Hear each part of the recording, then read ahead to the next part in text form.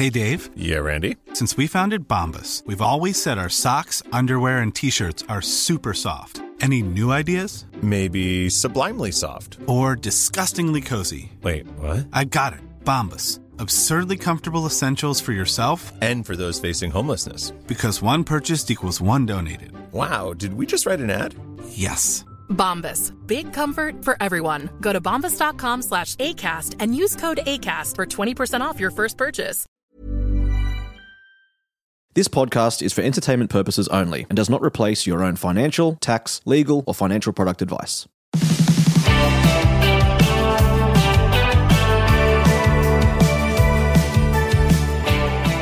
I am so pumped to announce that we are now doing My Millennial Business. It's a small business podcast, so if you want to be encouraged with your small business, jump in, have a listen. If you want to start a small business one day, jump in, have a listen. If you think you might do a side hustle, you'll be encouraged. It's a dedicated channel, My Millennial Business, just for the small businessy topics, because I asked a lot of you if you'd prefer like a Friday show or a separate podcast, and the overwhelming majority said they would want a separate show. Also, we just launched Tire Kickers. It's not a money podcast. It's about cars. Asher, who you've heard of on the podcast, he does all our voiceover stuff, and Dirty Mike, who's been on before. We're talking about cars, secondhand car reviews. It's a bit of fun. It's just banter. A lot of you love just listening to trash. So Tire Kickers, check it out wherever you're listening to this podcast, and My Millennial Business.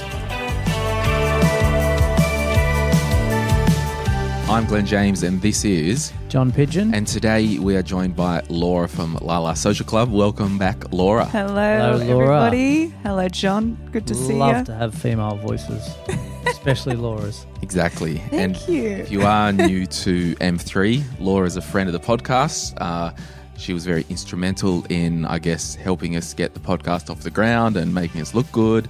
And she runs a marketing consulting business. She runs a marketing conglomerate. So if you want some yes. details, you can go to lalasocialclub.co Yes. and just tell us what you do, Laura. So I essentially help small businesses to cut through the noise with their marketing. That's my big thing. So we look at social media, email marketing, website, brand. We kind of help you use all of those aspects to get results online. Sweet. Awesome. So if you're a small business owner, or if you're a big business owner and you need some help, check out lalasocialclub.co, and we'll put a link in the show notes for everyone. Now, we are an entertainment podcast, and I would suggest if you're here for financial advice, you're going to get what you pay for, because we're just here to encourage you. We're here to make your day brighter for the hour that you might have us in your ears. And we do this podcast for the M3 community. And you might think, oh, how do I become an M3 community member? We like to kind of say, if you listen to the podcast regularly, semi-regularly, if you just drop them past as a transient listener, g'day and welcome. If you're finding us on YouTube, hello and thanks for watching.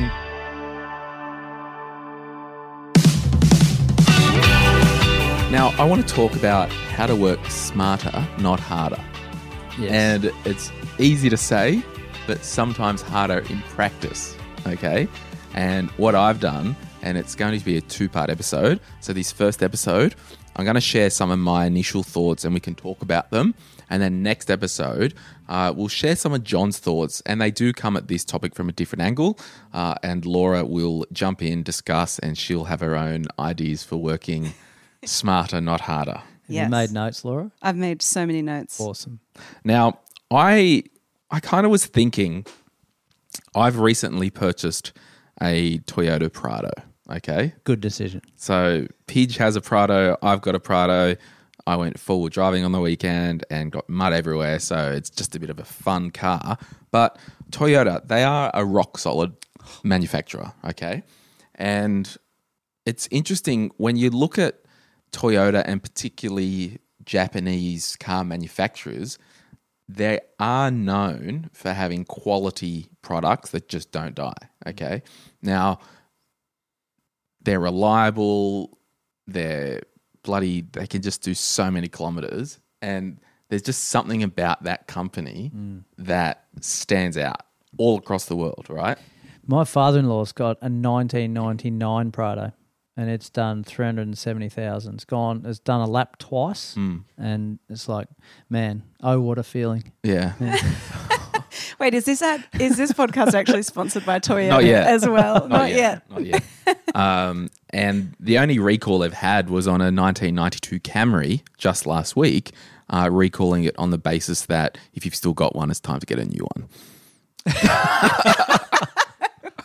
Fair enough. Now, Toyota, and I was doing some research, and I would encourage you, if you're a business owner or if you're working in like some type of role that talks about like product development or anything like that, I did a little bit of research online.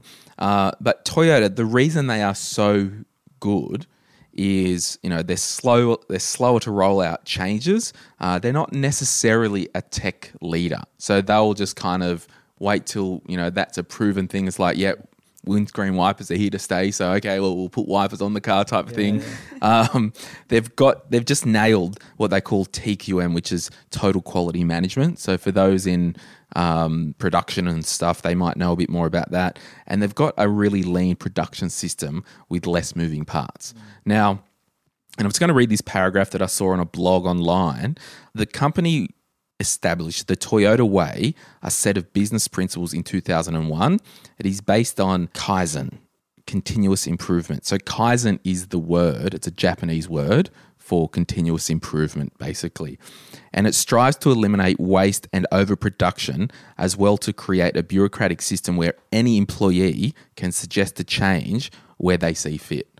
So if you're on the production line and your job is to screw in tire pressure valve caps, and you see that there's a better way, you can actually give that feedback. That's cool. So there is a high value on human participation. There is a constant encouragement for further innovation, consensus, and ideas for improvement. The Toyota Way also focuses on long-term improvements rather than the short term. So that's an interesting one as well. And that could be one of the points to work smarter, not harder, have a long game.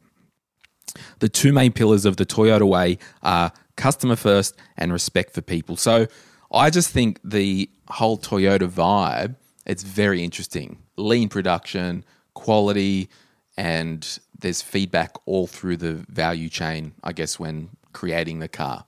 So you can dig deep and you can read stuff online, like Jeep in America, for example. Their focus is probably more on the capitalism, profit, cheaper parts. Let's get this thing happening, baby. Where Toyota, it's like, no, quality, long-term, lean production line. So I guess that's my opening TED talk on working smarter, not harder. And I'm surprised, as a sophisticated guy like yourself, you've only picked that up, that Toyota's the best brand of car in 2020. Well, I had known for some time, John, because I don't know if you remember, in 2013 I had a Lexus. So I didn't know you in 2013. So that's another story why I like Lexus, because it's Toyota and Lexus stands for Luxury Export to the US. Because Toyota wanted to get into the US market in a luxury way. Right. So this isn't a car podcast. No. But I just love trying to keep up with your cars. Yes. Also, I feel like anyone in the M3 community will be like, what is your new car? And, so that's good. I'm glad you've landed on Toyota. I think that's... Yeah, it's solid. It's solid. Also, I feel like it's like the RM Williams maybe of the car world. Possibly. Quality. Yeah. Like over quantity. With RM Williams, for instance, I bought a pair. It was 2 sizes too small, and I put them on and was like, and I wore them. I was like, maybe they're just supposed to feel like this. I wore them, was like, oh my gosh, this is not right. Ended up going down to one of their Sydney stores, and they were like, oh, we'll swap them right here. And I was like, I have worn them though. Like you can see on the sole. And they were like, no worries, no dramas. They totally looked after me in the whole process. And it was like, I'll buy their boots But forever. you can take your socks with you. We don't need to keep They those. didn't want to keep So I my guess socks. from a brand perspective, the working smarter is also the RM way or the Toyota way. It's like people first. So is that a way that, we can work smarter in our own lives by like valuing people first? Not sure. Probably is. But I guess, do you want to have any opening statements, John, on this thesis? Well, I want to keep it on cars for the moment. Sure. Because Ford has this, I suppose, long-winded story back in the day where they had a overnight crew and they had a day crew, and they wanted to maximize their output of both those shifts. Now, what happened was there was this big whiteboard in the warehouse, whatever you want to call Factory, it. if you will. Yes. And the overnight crew started to put their figure as to how many cars they've pushed out on their shift. So the day crew would come in and say, right, we're going to beat that, right? So quality potentially over quantity. And that went on for years, and Ford were wrapped with that because that was like, oh, we're pushing out more. No, sorry, you said quality over quantity. Do you mean quantity over quality? Is that what I said? Yeah. Yes. So you mean the bad side of it? Well, yeah. More accidents are more errors are going to be made, aren't they, when they're trying to push out more of those. And I think even if you keep it on the car thing, it's like that. How do you run things? And you can bring this down to your own workstation if you're sitting at a desk or if you're an electrician. Like, how can you make things more streamlined? So different manufacturers will bring in crap from all over the world and have just-in-time delivery and all that, where I believe Toyota isn't as savage in that way. So there's just literally more lean, less moving parts. Yeah, and I'm ready to rip into this. Let's do it. So I guess my first point that I've written down is one thing that we can all do, whether you're an employee, whether you're self-employed, whatever walk of life that you are, to work smarter, not harder, which doesn't take much effort, is to transfer your human capital or some of it each week, each month, each whatever, into investments. So I wrote down 10, 15, 20% with a question mark. We all as employees transfer automatically 9.5% of our work into investments. So how can I encourage everybody listening to go, well, I'm going to turn this up a notch and invest 5% of my salary for the long term. So instantly I'm transferring my human capital into the future, and it will never go away until you're 60 years old and you want to draw down on it. And hopefully it's working for me. Yeah. So I guess what can you do to transfer your human capital? And that could be, I want to do more hours at work, or I'm going to do the Saturday shift for half a day, and just put that money into an investment account for my future. So that's kind of the first thing that I had. The second one I had was, double down on our strengths. So there's a lot out there, and particularly probably me going through high school and early 20s and all that, there was a thing in our culture that was like, you need to work on your weaknesses. But I think that's rubbish, because I'm always going to be a terrible singer. I'm always going to be a terrible guitar player. I'm not sitting there working on that crap. Yeah, totally. So in your business, Laura, so how have you and not only business, in your life, how have you doubled down on your strengths and potentially outsourced the weakness? Yeah, I think this is something I have learned along the way, but I think have you guys done Strengths Finder, the test? I think so. So they come back to you and they give you your top strengths. Right. And for me, I just was like, great. Mine are really around strategic, futuristic. Maximizer was one of mine. And so in my business, I've found that I lean into those strengths, so I'll be working with people on, okay, how can you grow your business, or how can you maximize, your ad spend, or different things like that within my work. And leaning into those strengths has helped me a lot. One of those strengths is, empathy. And in work, you can still lean into those strengths that you have, whatever your industry is or whatever your work is.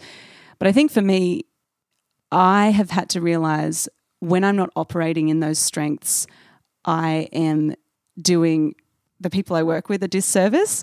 I'm also doing myself a disservice because I hate it. So if I am, admin is not something that I love. I don't like it. It's not my strong suit. So I've had to surround myself with a team of people who are like, right, I love this stuff. I'm going to get this done. Jess, who produces the podcast, she's amazing at that.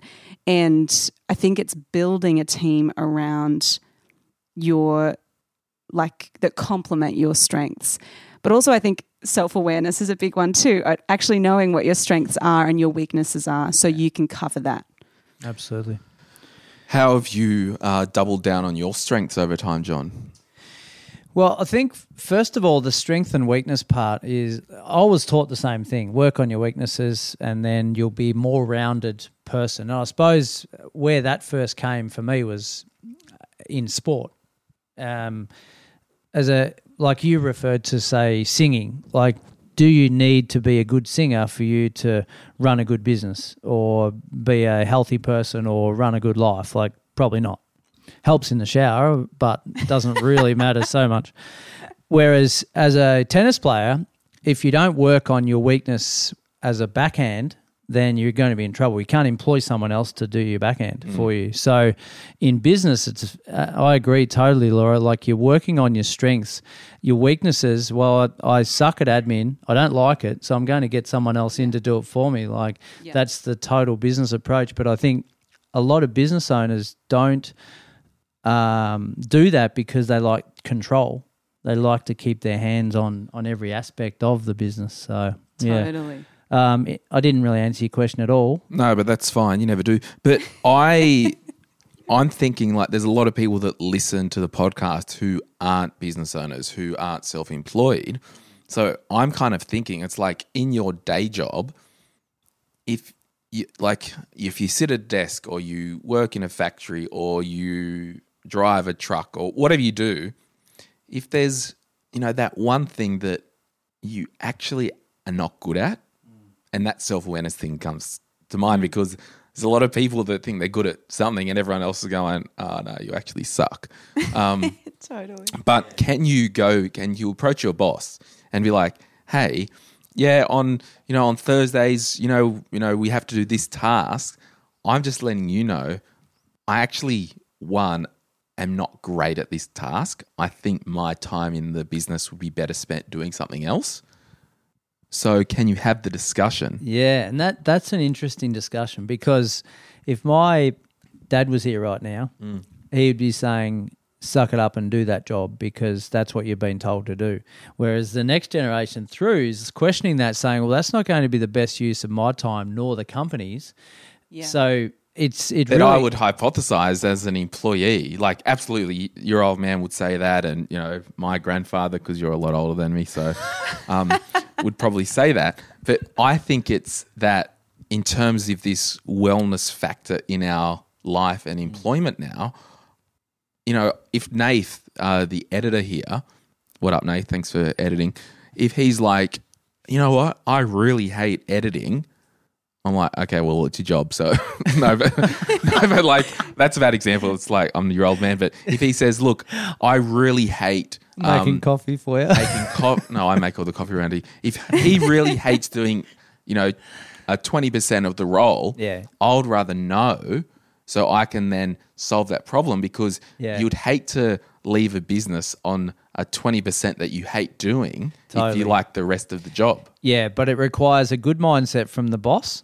Totally. And it requires trust and transparency for the employee, doesn't it? It's like, well, am I comfortable approaching Glenn and discussing that 20% that I hate with him? Or will he say, well, hang on a minute, he's maybe not the right fit, I'm going to replace Nathan? Well, maybe in part of this working smarter, not harder, is that if you are working in a toxic workplace. Yes. Like you want to be working smarter. Like everyone, we all do stuff, every day. Like if you're a dentist, most of the day you're going to be doing teeth stuff. If you're a plumber, most of the day you're going to be doing drain stuff. Yeah. If you're a, teacher, you're going to be teaching. So we've all got our core thing, but I really think the weaknesses, and if your whole job's a perceived weakness in your mind, maybe it's a full career change. Yeah. Totally. And you'll probably touch on this, but this perceived weakness is also a discussion point because, like, I don't think I'm a good cook, but I don't like it either. If I actually applied myself, I might be okay at it. But I've got it in my mind that I'm not a good cook. Yeah. Well, one of the points that I made here, and it probably leads on to that career thing, and for those who are at university or for our younger listeners who are still at school, you're probably watching on YouTube because a lot of Jen said, watch on YouTube, what up? I would probably say, I heard some old guy say on the radio one day, he was probably a million years old, and his one piece of advice, and I've said this on the podcast before, he's like, don't focus and double down on what you love. Do what you're good at and what you like, because that will have the highest chance of having a successful career in life. Yeah. Like, sure, if you love playing guitar, you love singing, and you turn out to be Chris Martin, all good, but I think that's a small percentage of the population. Yeah.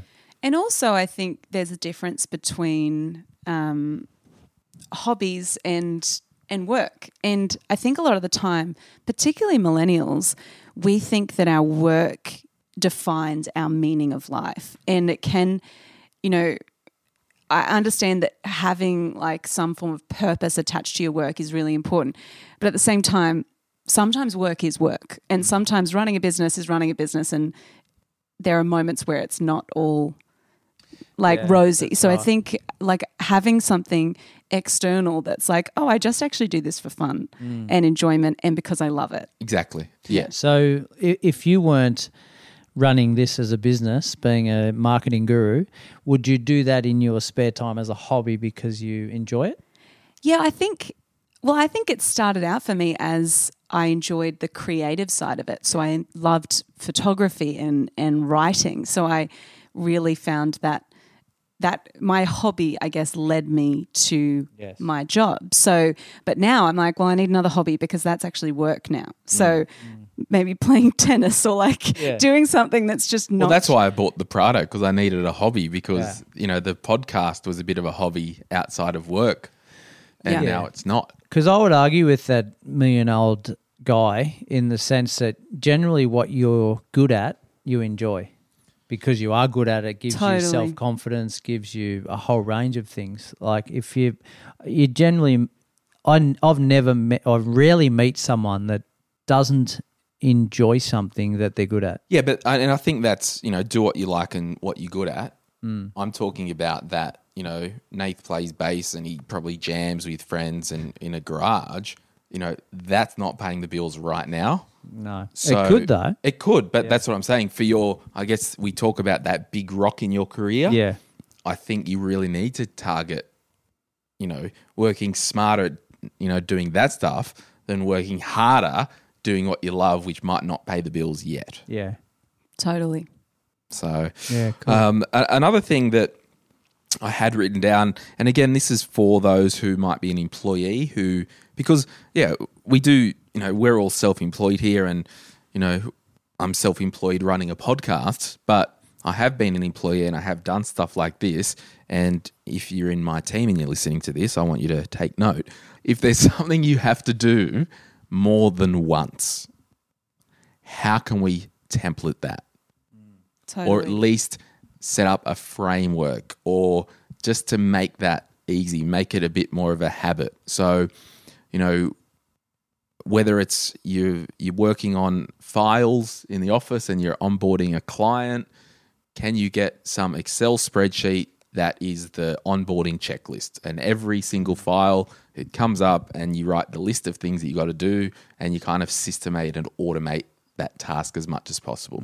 Is that like when Homer Simpson got that chicken that pecked the keyboard the same time, so he didn't have to be there?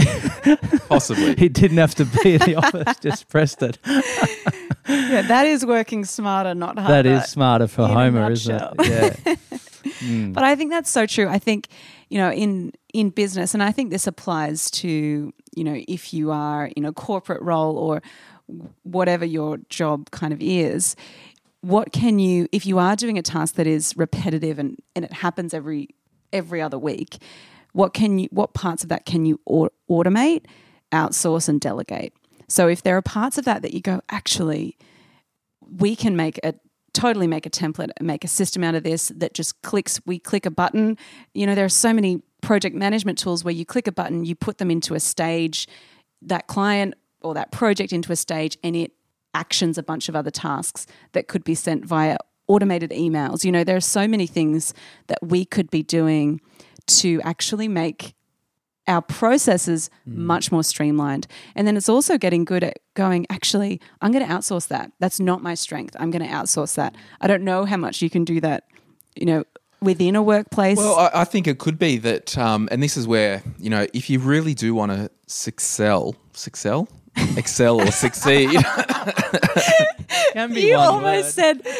stuffed up totally I know. saying that. That could have been way worse. If you really want to exceed or excel in your career and in your business, favor follows the active, I believe. Yeah. Luck follows the active. If you're living a passive life and just rocking up, doing your thing and going home and not being active and proactive, there will be a big difference with the person that works next to you who's got an active role, okay? Yeah. Now, what if, based on that, Laura, you're in your role, you're an employee of a business, and yes, granted, if you work for the government department as a bureaucracy machine, yep, totally might be harder, but working for a smaller business, what if you said, hey, boss, we're doing this every time, okay? What about we set up a little automation thing and, I reckon we could outsource this part of the business and use me as the gatekeeper. So if you're the somebody and you do this, you're like, well, what about we free up time? I'll do a little system and we get maybe 2 contractors to do that task. I'll gatekeep that. And then what will happen is we're using 2 contractors because if one falls over or doesn't happen, we've got redundancy. So the business will keep on ticking on. But it's just that thinking. And I was even thinking like, I know a lot of hair salons, they might do stuff where they'll use all the hair and they might package the hair up, put in bags, and then I think some company will take it and do something with it. I'm going beyond the scope of what I know about hair salons, but at some point they've gone, we can get someone to come in and collect the hair to use for oil spill soakers or whatever. I did not know that happened. I think so. But yeah, so I challenge the hypothesis that someone might say, I'm just an employee. I can't work smarter in my role. And I really believe if you own that current role, be active in that role, show initiative, working smarter in your role, you'll be amazed what happens in a year's time. Yeah, totally. Yeah, it comes back to the mindset of the individual, doesn't it? Absolutely. How they approach it. Yeah. So I think another example, again, within the employee context, and again, you can use this as a self-employed, JP Jess, who's working in the team now, she's a bit of a, she does a bit of everything. Okay, so our team now, we're trying to cross-train. So like my example before, if someone is away or gets hit by a bus, we can all step in and cross-train. At the interview, it stood out to me. We had a design job that she sent through, and it was really cool. And we're like, geez, that would have taken freaking a year to design. And Jason, who kind of is our, I don't know, he's one of our creative dudes or something, he kind of helped, look for the creatives with me. He asked her, how did you do this? Did you design it in this? And she said, and this was just amazing, and this is the mindset as an employee that you're looking for. She said, I had to do this project, so I knew it would have taken a long time, so I just went and purchased some different assets and used them all. So instead of taking 4 days to design it, she's asked the boss, hey, can I just spend $30 on some stock? Totally. I'm making a really bad... Creative Market or Yeah. Fiverr, and where you can buy templates. Fast track the result. Totally. Yeah. So that's an example of working smarter as Absolutely. an employee. Yeah, And that really stood out to me as someone who's active thinking. totally. And maybe that is one of the point. You've got to change your thinking to be active, to happen to life, not let life happen to you. No, If you want to succeed in the workforce and in life. Yeah. Yeah. And I know for me, if one of my team approached me and said, hey, I understand the vision of what you're trying to do here and I'm all on board, but this is a sticking point in the process. If someone came to me and said that, I would be like, I love any initiative. I'm like, yes, that's awesome. Tell me what you want to do and let's make it happen, because anyone who's thinking has that ownership. I would see it as an ownership thing, and I'm sure Shell and Em would have ways to do that in a way that doesn't condescend or you know come across the wrong way. But I know for me as an employer, I would be like, yes, I so appreciate you doing that, and you tell me how you want it to go, and I will sign off on it, kind of thing. So yeah, it's almost a personality profiling, isn't it? As showing initiative, like totally good attitude, show initiative, be a generous person. Like there's some traits that make up all these things that we're talking about. Yeah, and on the flip side, imagine if someone left your business because they hated their job, their role, or if they or were even like that 20% of the role. Yeah, you'd be like, oh man, I wish I'd have known, because I would have. That's right. I would have worked to transition you out. Maybe it's not an immediate overnight thing, but I would have understood, hey, it's better for me to retain you as an employee or as a valued part of the team than for me to go find someone else and teach them the processes. I'd rather make the people on board already stoked and love their job. I don't think employers are thinking, I hope they hate their job. No, Generally not. no. Generally not, Glenn. No, sometimes. Punishment. My own mental punishment. Yes. I think as well, like, you know, you might be like, oh, this is a bloody money podcast. Why aren't you talking about money? Well, it's like, if you control that person in the mirror, a lot of things get worked out. Yeah. Like the money, like... You're talking about your partner when you see them. Yeah, that's right. Yeah, that's Like- what I thought too. Yeah. Exactly. Because it is such just that mindset of, before I engage in a task, I'm just going to step back and have a bit of a look. I read a book recently, and I forget the one. It might have been Adam Kay about, he was it's a comedy book. It's hilarious, and it's called... do you want to talk about something, John, while I'm going to find this book title? I was just thinking before, it's really, if you're listening there as a business owner, fantastic. This is what you want to do for employees, be transparent, make yourself easily approached to have a conversation. But if you're sitting there as an employee thinking, well, what's my boss thinking? What do they want out of me? Like, and having that two-way thinking, because I think always, and I go back to sport again, Glenn, as I love to, that coach-player relationship, like, well, what does the coach want out of me? What is the coach's vision? Like, where are we going with this thing? Yeah.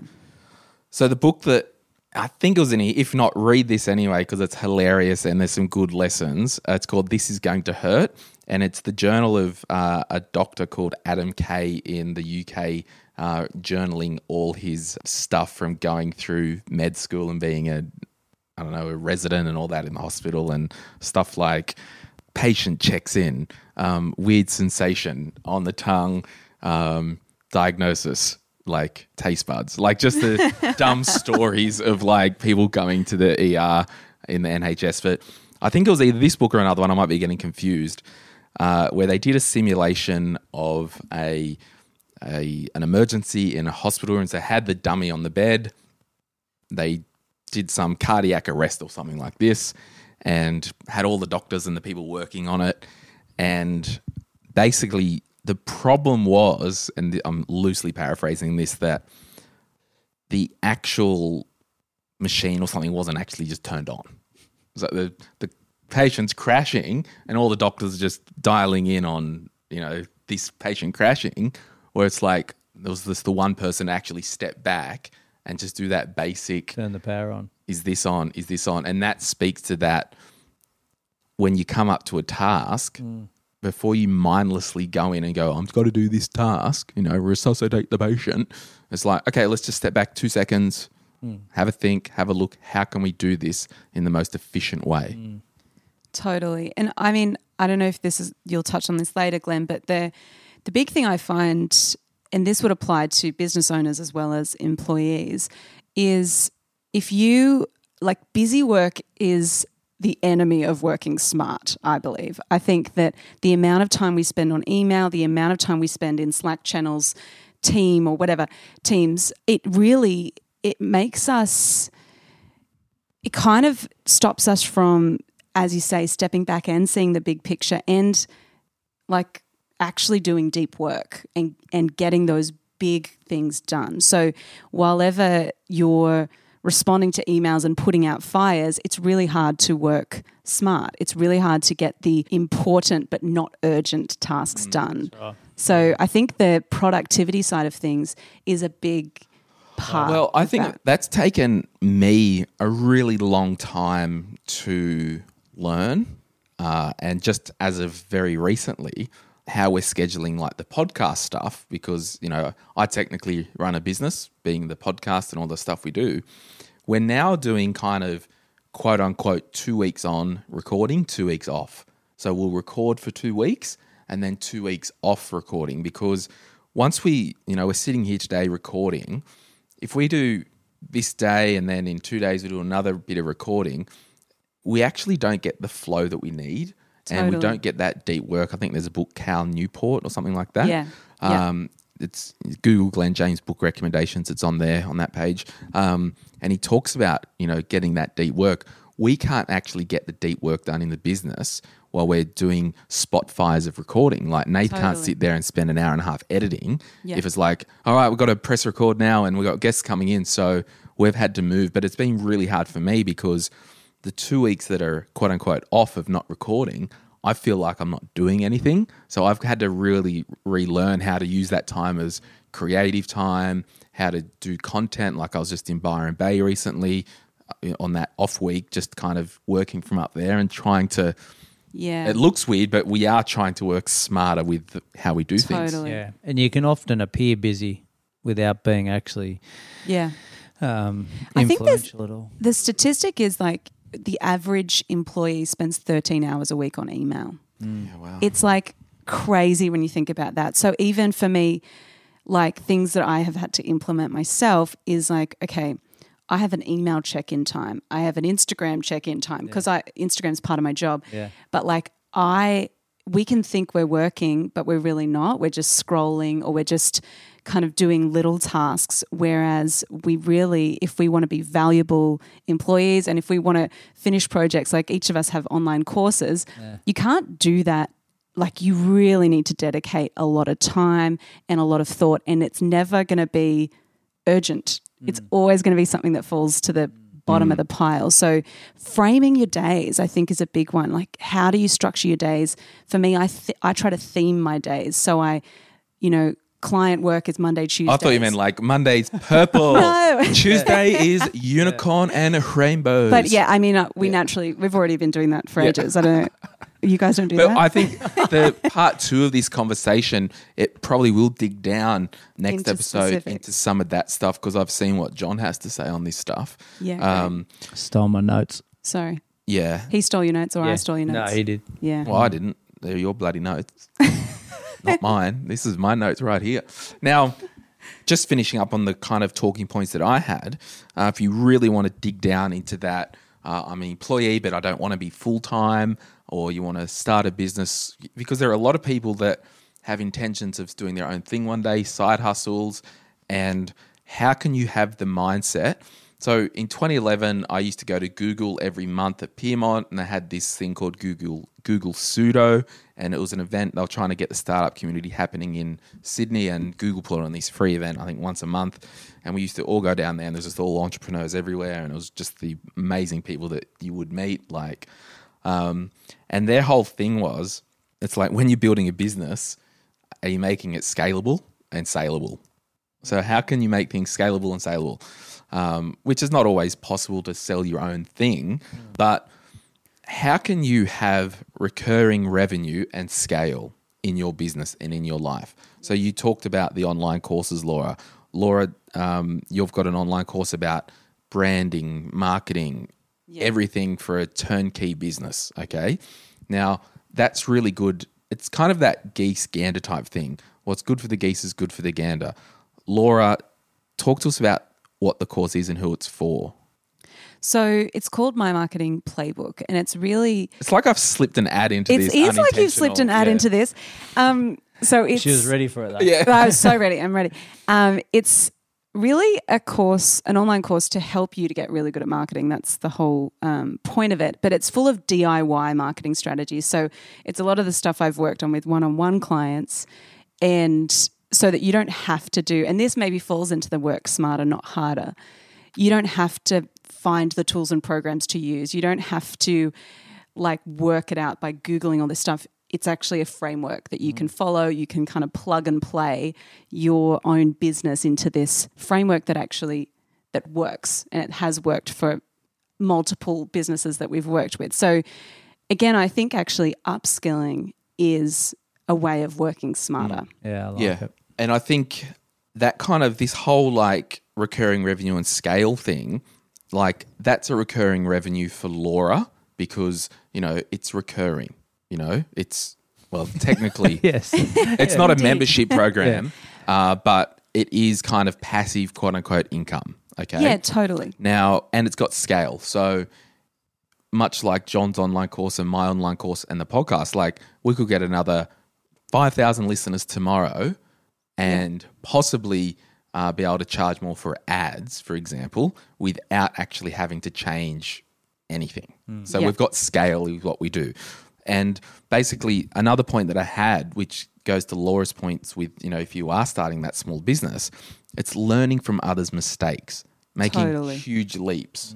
So part of when I started my first business, I did learn from the Google mindset. How do you make things lean? How do you make things scalable? Yeah. And I think those huge leaps, they're just more available today. And investing, a couple $100 or however much your course is, how much is it? It's $299 US. Yeah. So, under $500 to learn these gold gems that would actually propel you so far. It's actually, that to me is working smarter. Absolutely. Yeah. But it's the same with both of your courses. It's the same thing. It's really you're learning from a specialist a skill that they've honed over a really long time. And so I think that is definitely part of that. Yeah, and I mean, being smart. in our business here, we've got an online course. I don't think Nathan's completed it yet on video editing. Have you? No. So, we buy online courses. Jess and Jess, they've got a course by Chris Do, who's this, design futurist freak in America. So, we use online courses here because it's just working smarter. Yeah. Yeah, I think as an individual, what your course, for example, does, even though I haven't seen it, by the sounds of it, it's allowing them to take control of their own situation. Totally. They're not. You're not saying go and outsource and go and do this X, Y, Z and you'll be a success. It's actually getting the tools to take control themselves, which is so powerful. It's the teaching a man to fish kind of way of doing it. Yeah. How can you do whatever you do, be it scalable? So, it kind of all leads into one. It's how you've got to stop doing things manually. So can you implement checklists? Can you implement templates? Can you implement stuff that you can actually get more stuff done at scale without actually changing anything. Because that's ultimately how to work smart. Yeah. And I've got two kind of last ones, and this one we'll probably touch on more next episode. For me, what helps with my productivity is pen and paper, one thing at a time. If I write down things, I just, first one, focused intensity, multitasking. There's some articles, I think Harvard Business Review online, multitasking. I've done a podcast express episode on it, or an email or something. Multitasking is a bit of a fallacy because you just spread and it's not efficient. And then the last one, there's a lot of people that do stuff online in this day and age, us included. I always kind of get overwhelmed. It's we do this podcast. I don't know what to talk about. Like, I get this overwhelmed thing. It's like, all right, well, we'll do the podcast another 3 months and then we'll wrap this up because we're finished. But it's like, I get overwhelmed, but it's like, no, it's user-generated content. We can just go back to the community and say, what do you want us to talk about? Yeah. And so we can draw from the community. So in that sense, I work smarter because, one, I don't have to think about stuff. And two, we can actually do what people want. Yeah, relevant. Yeah. Yeah. So let's take a short break and we'll come back with the community member of the week and some closing words. If you're after personal financial advice, don't get it from a podcast. If you would like help based on your own personal situation, head over to sortyourmoneyout.com. Click Get Help and we'd be happy to introduce you to one of our trusted advisors. We also have a panel of trusted mortgage brokers we can connect you with to get you into your first home, an investment property purchase, or to review your current loan if you don't have a broker. Our panel of advisors, mortgage brokers and accountants work with clients all over Australia so they can connect with you wherever you are. That's sortyourmoneyout.com and click Get Help.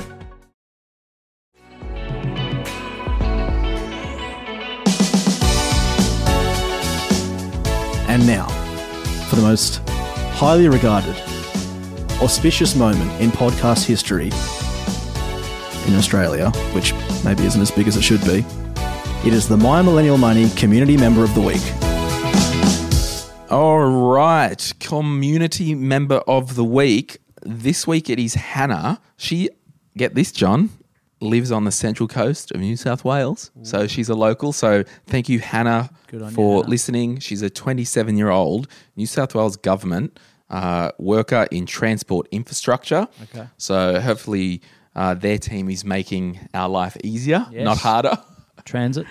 So her financial goal is get out of credit card debt. She's got about $7,000. Reduce the interest being paid on a car loan, which is $37,000. That's a big car. And save for a house deposit, save for emergency, and buy shares with $10,000. So, sorry? Hope it's a Toyota. Hope it's a Toyota. So she's got a lot of financial goals going on there. What tips would you give her on her financial goals there? Have a good attitude. Yeah? Yeah. Work smarter, not harder. I would say get out of debt as quick as you can. You've got to rid that $7,000 for a start. Is that what you want me to do? Yeah. When we rank these debts, the credit card debt is definitely the worst. So we've got to get rid of that as quick as possible. Don't worry about your savings. I'd probably differ from you a little bit in this. Get a buffer in your life. Get your debt removed. Sort of like run lean until that debt's gone, and then build your buffers up. Oh yeah, but my buffer, it's just have $2,000 buffer first. Yeah, okay. A mini buffer. Yeah. So, yeah, I would just say to Hannah, look, the saving emergency and the buying the shares and the house deposit, fantastic, but just get rid of that jargon first. With the $37,000, I would say, look, you've got an asset there at least. It's probably getting lower and lower as we talk, but you've got to move forward and build that deposit, I think, first so we can get into some assets. So I wouldn't get rid of the 37. Okay. Would you? It depends. I don't have enough information on her overall situation. Neither do I. How's she achieving the goal so far? The strategy that has one task after another with triggers and dates timeline. Yeah, well, there you go. So she's got a bit of a plan. And what's her silliest money mistake? Allowed a car dealership to put me into a financing situation where I didn't have much equity in my previous car loan and now paying both off. So she's rolled negative equity into her car, I think. So basically with car loans, you can sometimes borrow like 110%. And so basically what you do, you're like, I need a new car. And you go into the dealer and they say, we can give you this new car for $30,000. Yeah. But I'm $7,000 under on my current car. So they'll go, all good. We'll just finance you $37,000 and then you can drive away a new car over 5 years because they'll never give you a 4-year because they want it low as possible. So I don't get my financial advice from a car dealership. Don't know about you guys. Is it still common? Are they still doing that? Yeah. It's the Wild West. Crazy, isn't it? Any final thoughts on today's episode, Laura? No, I think it's all really good. I'm excited to get into the practical elements of how to do that, how to actually implement it into your work life. Nothing else to add. Yeah. Sweet. All right. It's been good. Thanks, guys. And remember, you can follow us on Instagram. You can join the Facebook group. Remember, we've got a My Millennial Career, which is a career podcast. We've got Gen Z Money for under 24s. We've also got My Millennial Property, which John and Emily take care of that. So thanks for listening today. We'll see you guys soon. Bye. See ya.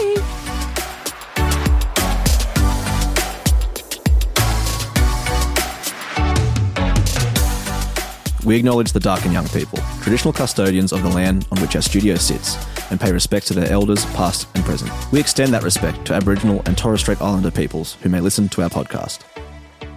My Millennial Money supports A21, a charity focused on abolishing slavery and human trafficking all over the world. Check out a21.org.au for more info. If you would like some other giving options, or if you're unsure about which charity you can support, head to thelifeyoucansave.org.au. If you're looking for a super fund that puts its members' interests above all else, choose a super performer, Sun Super. With low fees, strong investment returns, and great member services, Sun Super is Super Ratings 2020 Fund of the Year and has also been awarded by Money Magazine, CanStar, and Finder. Find out more at sunsuper.com.au/M3. You can join Sun Super online in under 5 minutes. This podcast is for education and entertainment purposes. Any advice is general financial advice only, which does not take into account your objectives, financial situation, or needs. Because of that, you should consider if the advice is appropriate to you and your needs before acting on the information. If you do choose to buy a financial product, read the product disclosure statement and obtain appropriate financial advice tailored to your needs. Simo Interactive Proprietary Limited, the publisher of the podcast, is an authorised representative of Money Sherpa Proprietary Limited, which holds financial services license 451289.